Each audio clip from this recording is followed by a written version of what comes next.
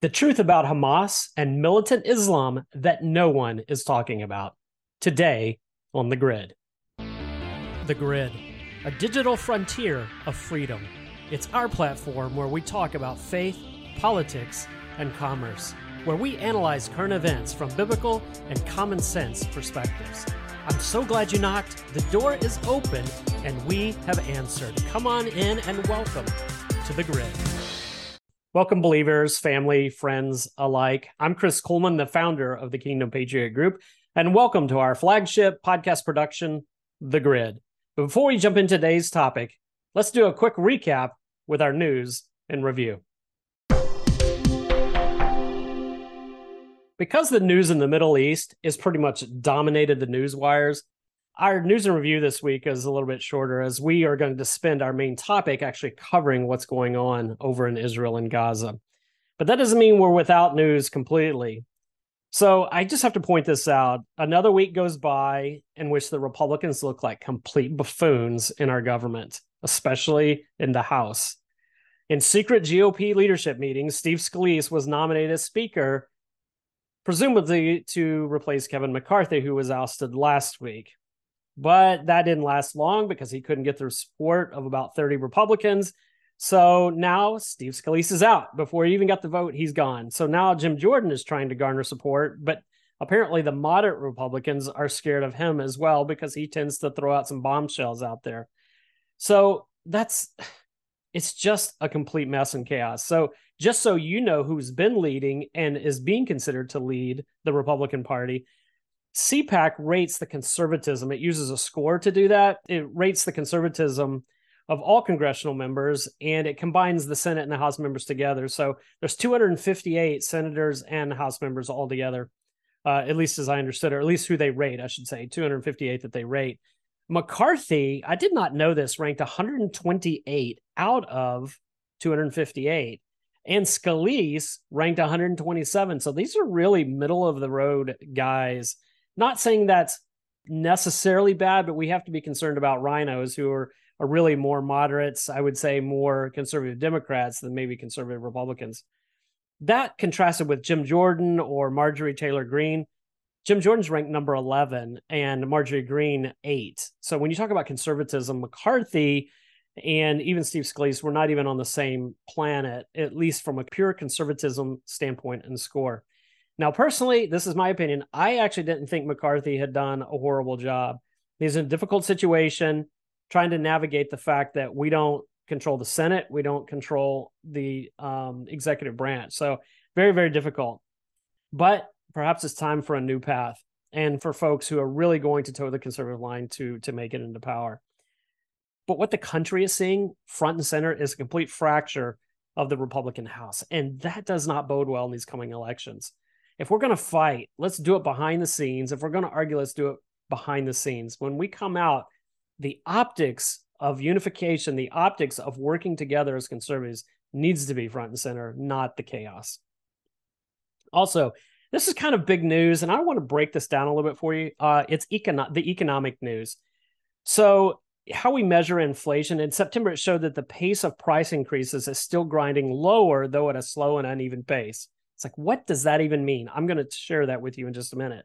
So prices in the United States increased 0.4% from August to September, a slowdown from the previous month.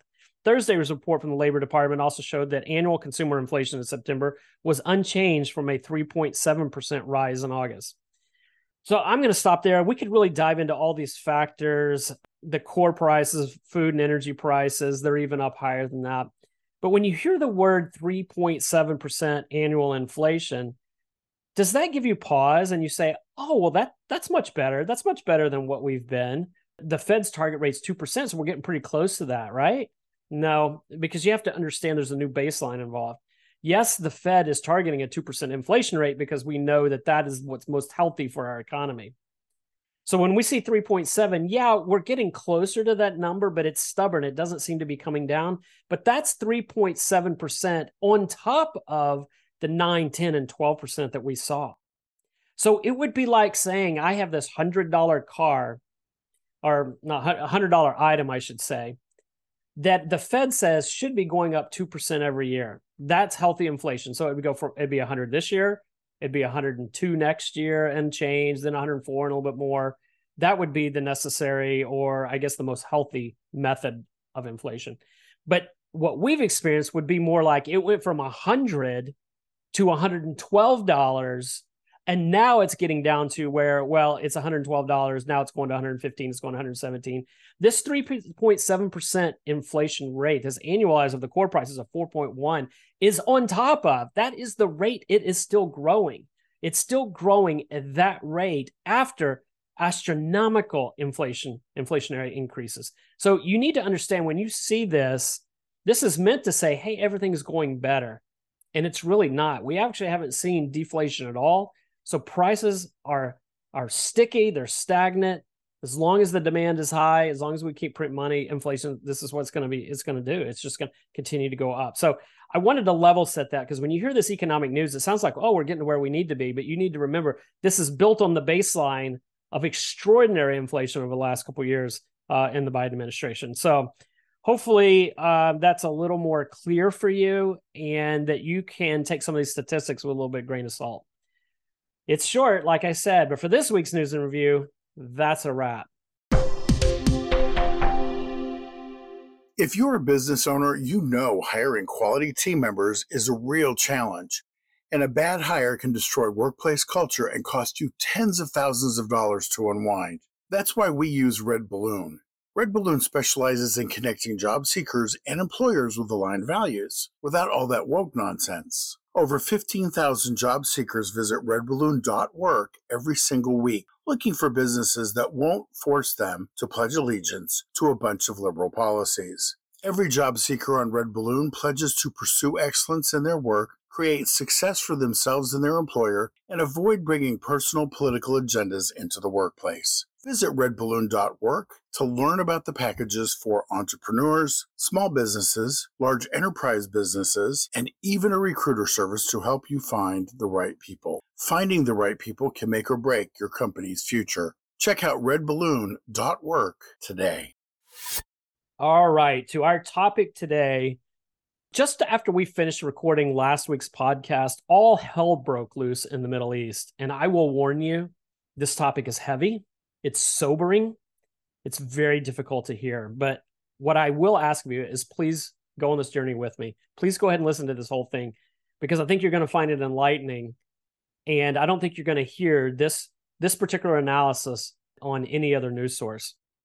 So let's just go back. It's October 7th, 6:30 a.m., and the sirens are blaring in Jerusalem.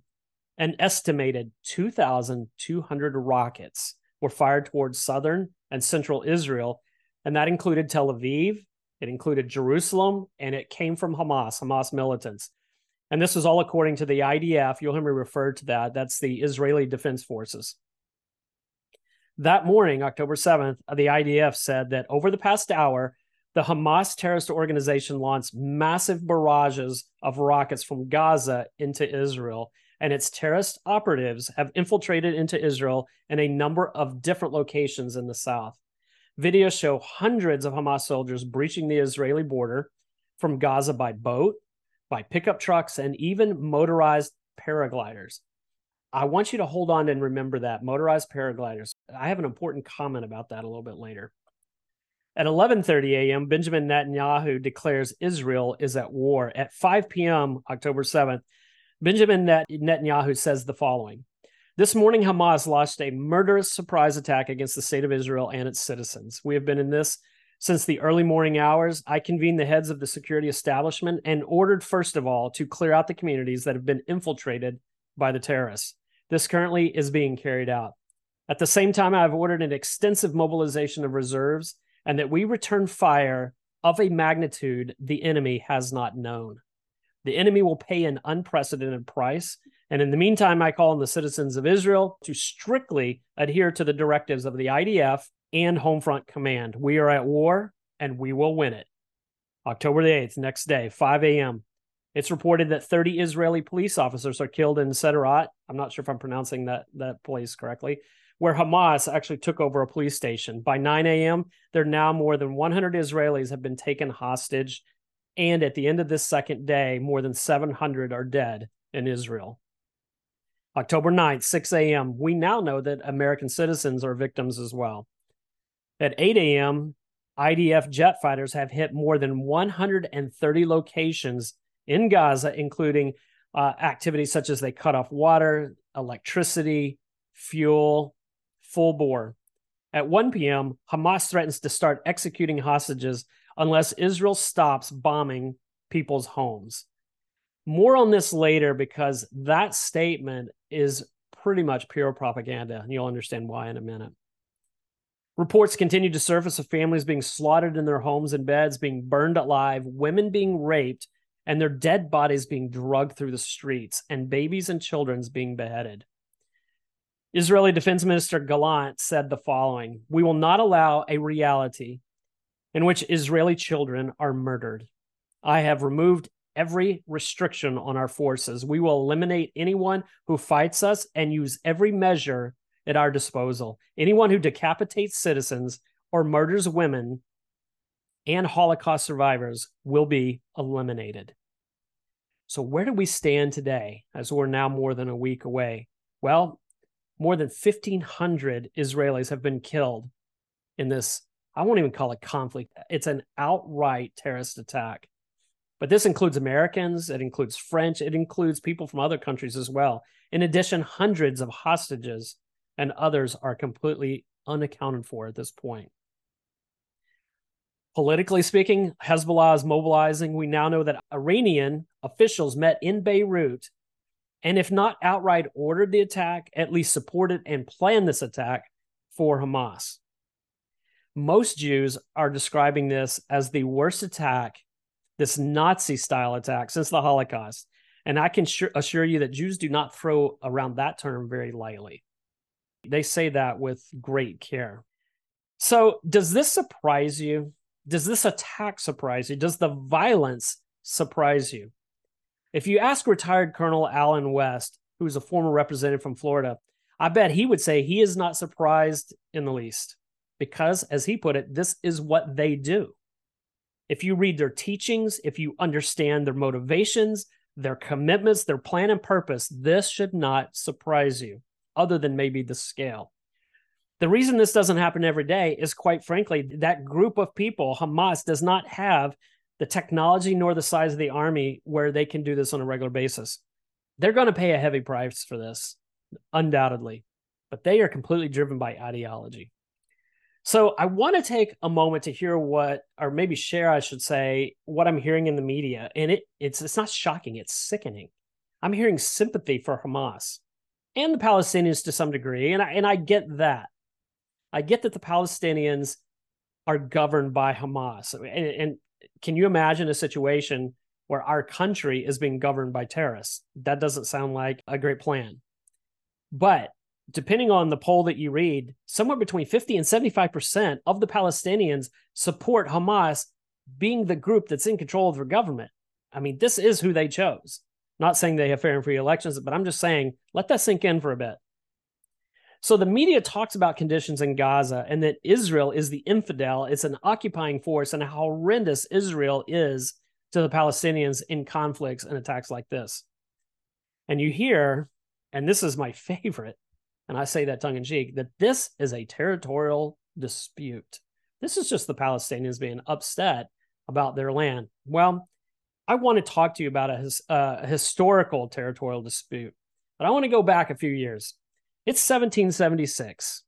We have the United States and we have England. What is the United States saying? We're saying we don't want taxation without representation. We don't want quartering of soldiers in people's homes. We want the ability to govern. You're telling us we can't govern. We don't want to continue to be neglected, to be ignored by the king thousands of miles away and still having to ask permission for basic rights and basic decisions just to self-govern. There was a geography issue. You're over there, we're over here, and all you're doing is reaping the benefits of the colony, but you're not helping us at all. You're acting like this is territory that's right next door, but we are different. We need help. So ultimately, the Declaration of Independence was born, and the Declaration, and I'm summing this, I'm paraphrasing, but we have the right In fact, we have the duty to throw off a government with these kinds of grievances. And so it was England that said, oh, no, you won't. We're going to send forces to America and we're going to pound you into submission. We didn't invade England. We didn't declare that we would seek the destruction of England. We merely wanted to be free people, to be self-governed, to worship freely in our land. That is truly a territorial dispute. And a war broke out because of that. The dispute, who was in charge of the land, was really because the colonists said, we have the right to self-govern ourselves here. We're not part of England. So how does that compare to the narrative where you hear not just the media, but you hear Hamas saying this is a territorial dispute? It's a complete lie that this is all about a territorial dispute with Israel. It is an ideology dispute. And so the question I would ask you is, did you know that Hamas already self-governs? Did you know that Israel is not involved in their government? You probably didn't know that. Israel doesn't dictate anything to them other than, hey, you can't just fire rockets at us and think that we're not going to respond. I mean, that's kind of government protection of its citizens 101. The unspoken truth is Hamas doesn't want Gaza. They want all of Israel. They believe that all of Israel is their land, and they want Jerusalem, and they want it all. And they see a future where the Jews don't exist. And you think I'm being extreme. I know you do. Well, don't take my word for it. Let's read Hamas's own charter. Some people refer to it as the Hamas covenant. So what it says, on the destruction of Israel, that's one of the items. Israel will exist and will continue to exist until Islam will obliterate it, just as it obliterated others before it. Okay, that doesn't sound like a territorial dispute. They want to obliterate Israel. Okay. Let's talk about some of the other things in the news about this territorial dispute. Can't we just come to a peace agreement? Can't we just, I say policy of appeasement, but can't we come to just agreement of who's going to control what? Well, again, let's read the Hamas covenant. Peace initiatives and so-called peace solutions and international conferences are in contradiction to the principles of the Islamic resistance movement. Those conferences are no more than a means to appoint the infidels as arbitrators in the lands of Islam. There's no solution for the Palestinian problem except by jihad. Initiatives, proposals, and international conferences are but a waste of time and an exercise in futility. I'm not saying that the pieces are going to work. That's what they're saying. They're saying you can't. So they also have another section here condemning the Israel-Egypt peace treaty. This is what they say. Egypt was, to a great extent, removed from the circle of struggle against Zionism through the treacherous Camp David agreement. The Zionists are trying to draw other Arab countries into similar agreements in order to bring them outside the circle of struggle. Leaving the circle of struggle against Zionism is high treason. Okay, did you just catch that? You're saying by negotiating with Israel, you're now not fighting Israel. And by doing that, you've committed high treason. Ideology and mindset. You need to understand this. And then it goes on to say, and cursed be he who perpetrates such an act. You've committed treason and you're to be cursed if you negotiate with Israel. Okay, how about the Day of Judgment? The Day of Judgment will not come about until Muslims fight Jews and kill them. Then the Jews will hide behind rocks and trees, and the rocks and trees will cry out, O Muslim, where there is a Jew hiding behind me, come and kill him. Not my words, directly from the Hamas covenant.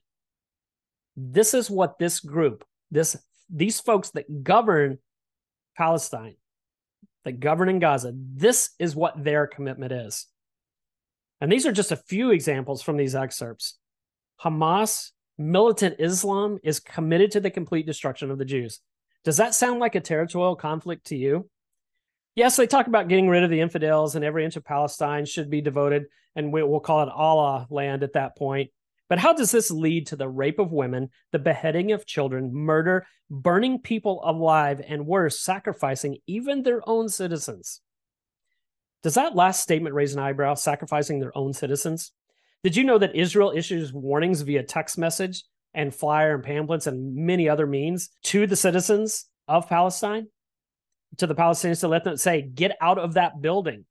Get out of this district because we're about to destroy it. And did you know Hamas, at best, tells its citizens, ignore the message, and at worst, will kill people who try to evacuate their own citizens. And why? We have videos saying this fulfills their propaganda, and you need to know where Hamas is. There's no Pentagon for Hamas. They don't have a headquarters like that. They have HQs in hospitals, schools, apartment buildings, libraries, and other places surrounded by people in public, surrounded by their civilians and citizens. And why? Because they've openly stated that if Israel takes out Hamas and kills civilians in the process, it's actually good for Allah. It's good for the promotion of militant Islam. It's good for propaganda against Israel because they use that to claim how bad Israel is. I thought Benjamin Netanyahu, the prime minister of Israel, had one of the greatest quotes when it talked about this. He said, "We use our missiles to defend our citizens, but Hamas uses its citizens to defend its missiles." So sobering. So, folks, who thinks like that? What kind of ideology has that mindset that we're going to sacrifice our citizens just to make the enemy look bad? We're going to put all of our military in places where we know that if we're attacked, it will kill our civilians. It will kill our women. Who thinks like that? Well, this is where the rubber meets the road in today's podcast and what I really want to share with you, because I want to help you step into the world of a completely different mindset that you may not be aware of. There's always dangers in situations like this to think that the enemy, to think that other cultures think like we do, think like Westerners, think like Christians. Because as a Christian, are we not taught, love God, love people, treat others more important than yourself? Think with others' needs in mind first before even your own. Right and wrong is not only a staple of Christianity, but is the very foundation of our system of government. Rule of law, right and wrong, actions and consequences. That's how we think as a society. But that's not how Hamas thinks. That's not how a Hamas leader would think. That's not how a militant member of Islam would think. So my wife and I, several years ago, were able to attend a seminar at a church in South Bend, Indiana, in which this distinction of mindset and understanding was really brought to life for me. We listened to two speakers. One was a Christian missionary, and he had spent several years in the Middle East, and he shared some of those stories. The other person was a Notre Dame professor who had dedicated his work to studying Islam and just to do an extensive research so he could really help, especially Christians, understand some of that mindset. And so as he spoke, he talked about how the Quran and these militant members have a very prescriptive mindset on how they act, how they go about implementing their religion. So, for instance, as a Christian, what do? We are to share the good news. We are to take that to the world, not so for the militant Islam. You either convert or you die. But there's more to it than just that. Right and wrong is a Christian, it's a Western mindset. But it is not a militant Islam mindset. And why? Because the thought process doesn't exist. Right and wrong doesn't exist the same way in that culture, or I should say in that ideology. First and foremost, they believe their version of heaven or paradise is based on works, particularly extra points, extra credit for martyrdom. That is a big problem in itself. But most importantly, instead of right and wrong, actions are categorized into permissible and unpermissible. Let that sink in for a moment. Permissible and not permissible, unpermissible. In their world, you're either Muslim or you're an infidel. To get to heaven, I must kill the infidels. If you're an infidel, then everything is permissible to achieve my ends of eradicating your existence. Do you realize, folks, how different that mindset is? When the U.S. fought for independence against Britain, of course we would kill soldiers who attacked us. But would we rape their women and behead their children? Absolutely not. That would be war crimes of the highest degree. But Hamas, in a heartbeat. Why? Because if they can kill another infidel and do it as gruesome as possible and discourage the enemy, well, that's permissible. Why? Because the enemy is an infidel and the gloves come off. Nothing is too gruesome. That's who we're dealing with. Permissible and unpermissible. So when we placate Iran, you're dealing with the same people. If Iran got a hold of a nuclear weapon, would they hesitate to drop it on infidels all around the world? Not in the slightest. To defeat your enemy, you must know the enemy. And to know the enemy, you must understand how they think and what their mindset is. And it's just very different. So the Bible gives us a moral compass. But for Hamas, they only need to know if they have permission to do whatever they need to achieve their goals.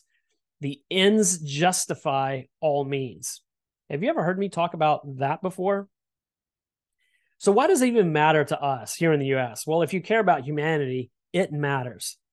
If you care about democracy, it matters. If you care about freedom, it matters. Reagan said freedom is always one generation from extinction and must be fought for by every single generation. I love that quote, and it's true.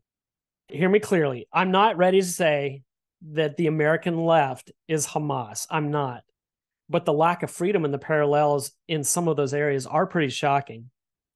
You have lack of freedom, you have indoctrination, the inability to have free speech, you have different sets of laws and rules depending on what ideology you carry. There's persecution of faith. These all exist in Hamas, but they exist as well here, just more on a civilized scale.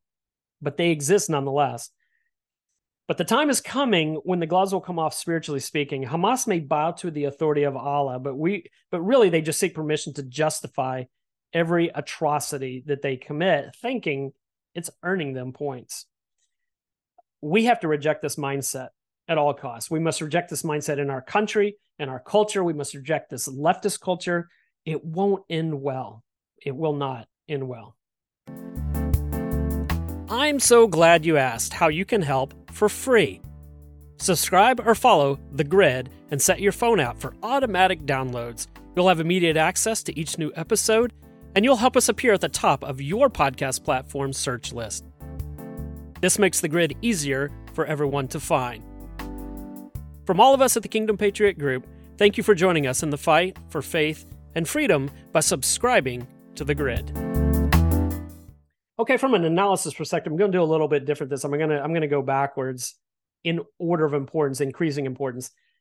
All of this happening in the Middle East, I think it's yet to be seen what all the commerce impacts are going to be. But when there's a war, prices go up, fuel goes up, goods and services increase in price, scarcity becomes a problem. It just depends on, I should say, the magnitude of the war, on how well that impacts. But often these wars impact the price of oil, so we'll just have to see. That being said, I don't see anything good for this in our economy, unless you're a weapons manufacturer. That you may be pretty excited about that. I'm sure we could talk about that at another point. From a political perspective, I want to break the politics into a couple categories. But first, I want to talk about government politics. And particularly, I want to talk about the display of weakness. The U.S. currently displays such weakness in this administration. You can see it in Blinken's comments. You can see it even directly and indirectly. How about our exchange with Iran? 6 American hostages for $6 billion in money. Do you think for a moment this is not going to come back to haunt us?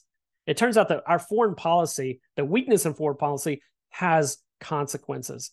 I've heard it said that no one has lost a war because its military is too strong. That's strength.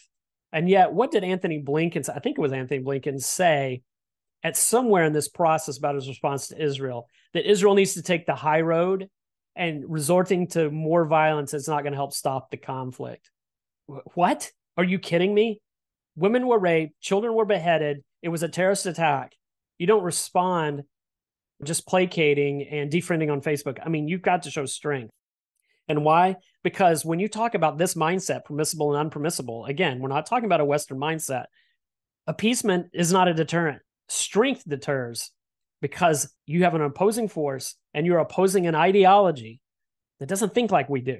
They don't think like Westerners. They don't have biblical values. They only respond to overwhelming force. So when I think of strength and clarity, particularly in politics, here's an example of what not to say. Anthony Blinken, exact front and center. Israel needs to take the high road. Even Tucker Carlson made the comment about, why should we be worried about this when we have people dying on our streets from drug overdoses? Really? You compare that? That's not an example of strength. Here's an example of what to say. Here's an example of a posture to take. Nikki Haley said this: my message to you, Benjamin Netanyahu, finish them. Finish them. Okay, that sounds like overwhelming force. Netanyahu said, we are going to eradicate them. As I said earlier, he said that we are going to respond in such a way and with such force that they have never seen. That's showing strength.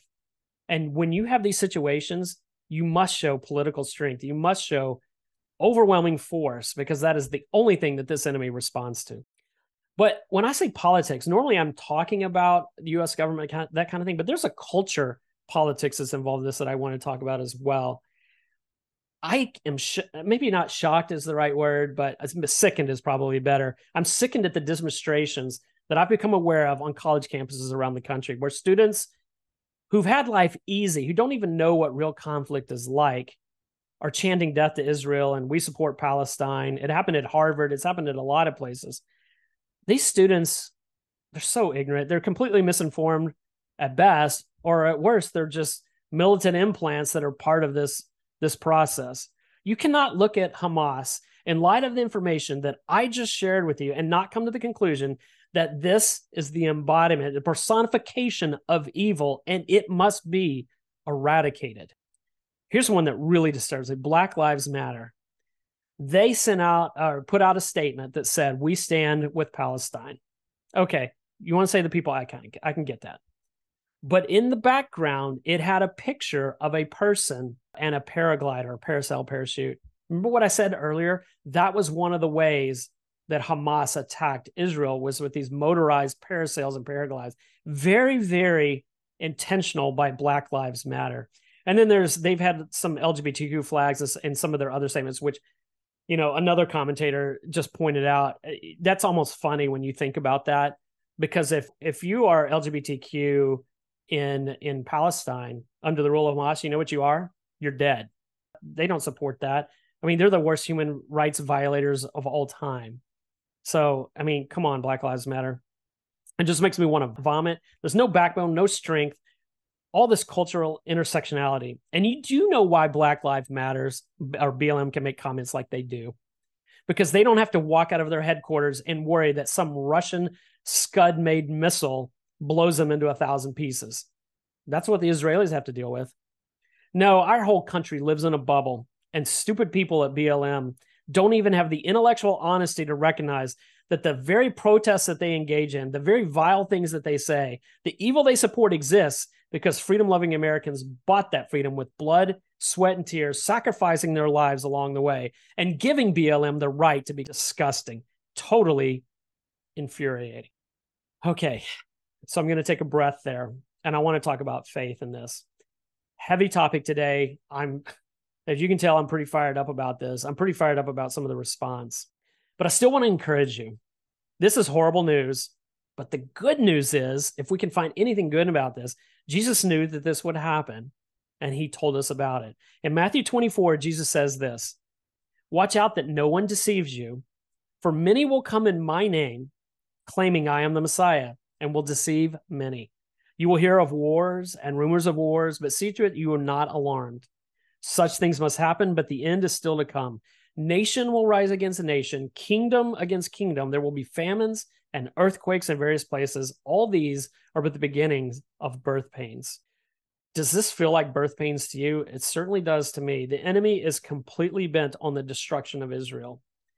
Always has and always will. So when I see things like this, it reminds me that we are seeing the fury of evil. We are seeing the fury of the devil, because why?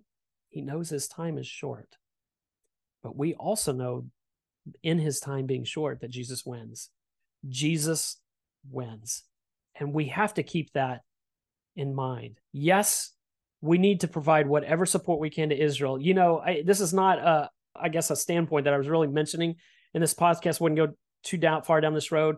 But there is a history that we can see in the Bible. When you don't support Israel, when you're not on Israel's side, it doesn't go well for you as a country.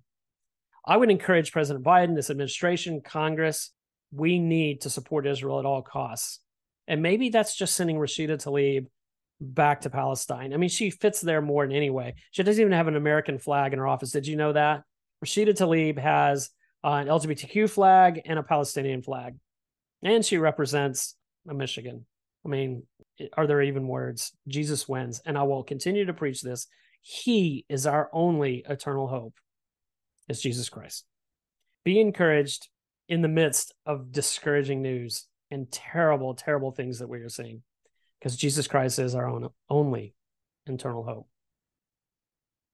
As we wrap up today, thanks again to our sponsor, Red Balloon. Thanks, Andrew, for all of that great work you're doing. I love the fact that you're fighting for faith and freedom and wokeness to be also eradicated out of the workplace. Also, to the audience, thank you so much for listening to this episode of The Grid. Be sure to visit our website at kingdompatriot.us to join the movement of faith and freedom. Also, make sure you tell your friends, families, and neighbors about this podcast production, The Grid. Have you heard me say that a couple times? The Grid. You can listen to us on Apple Podcasts, Amazon Music, Spotify, iHeartRadio. All of those platforms, we're there. Just search the Kingdom Patriot Group and you will find us. Give us a 5-star rating because that helps us broaden our reach. And if you're only listening today, we're now on YouTube. We're now on video. In fact, the majority of our listeners are not listening, they're actually watching, but just making sure you're aware of that.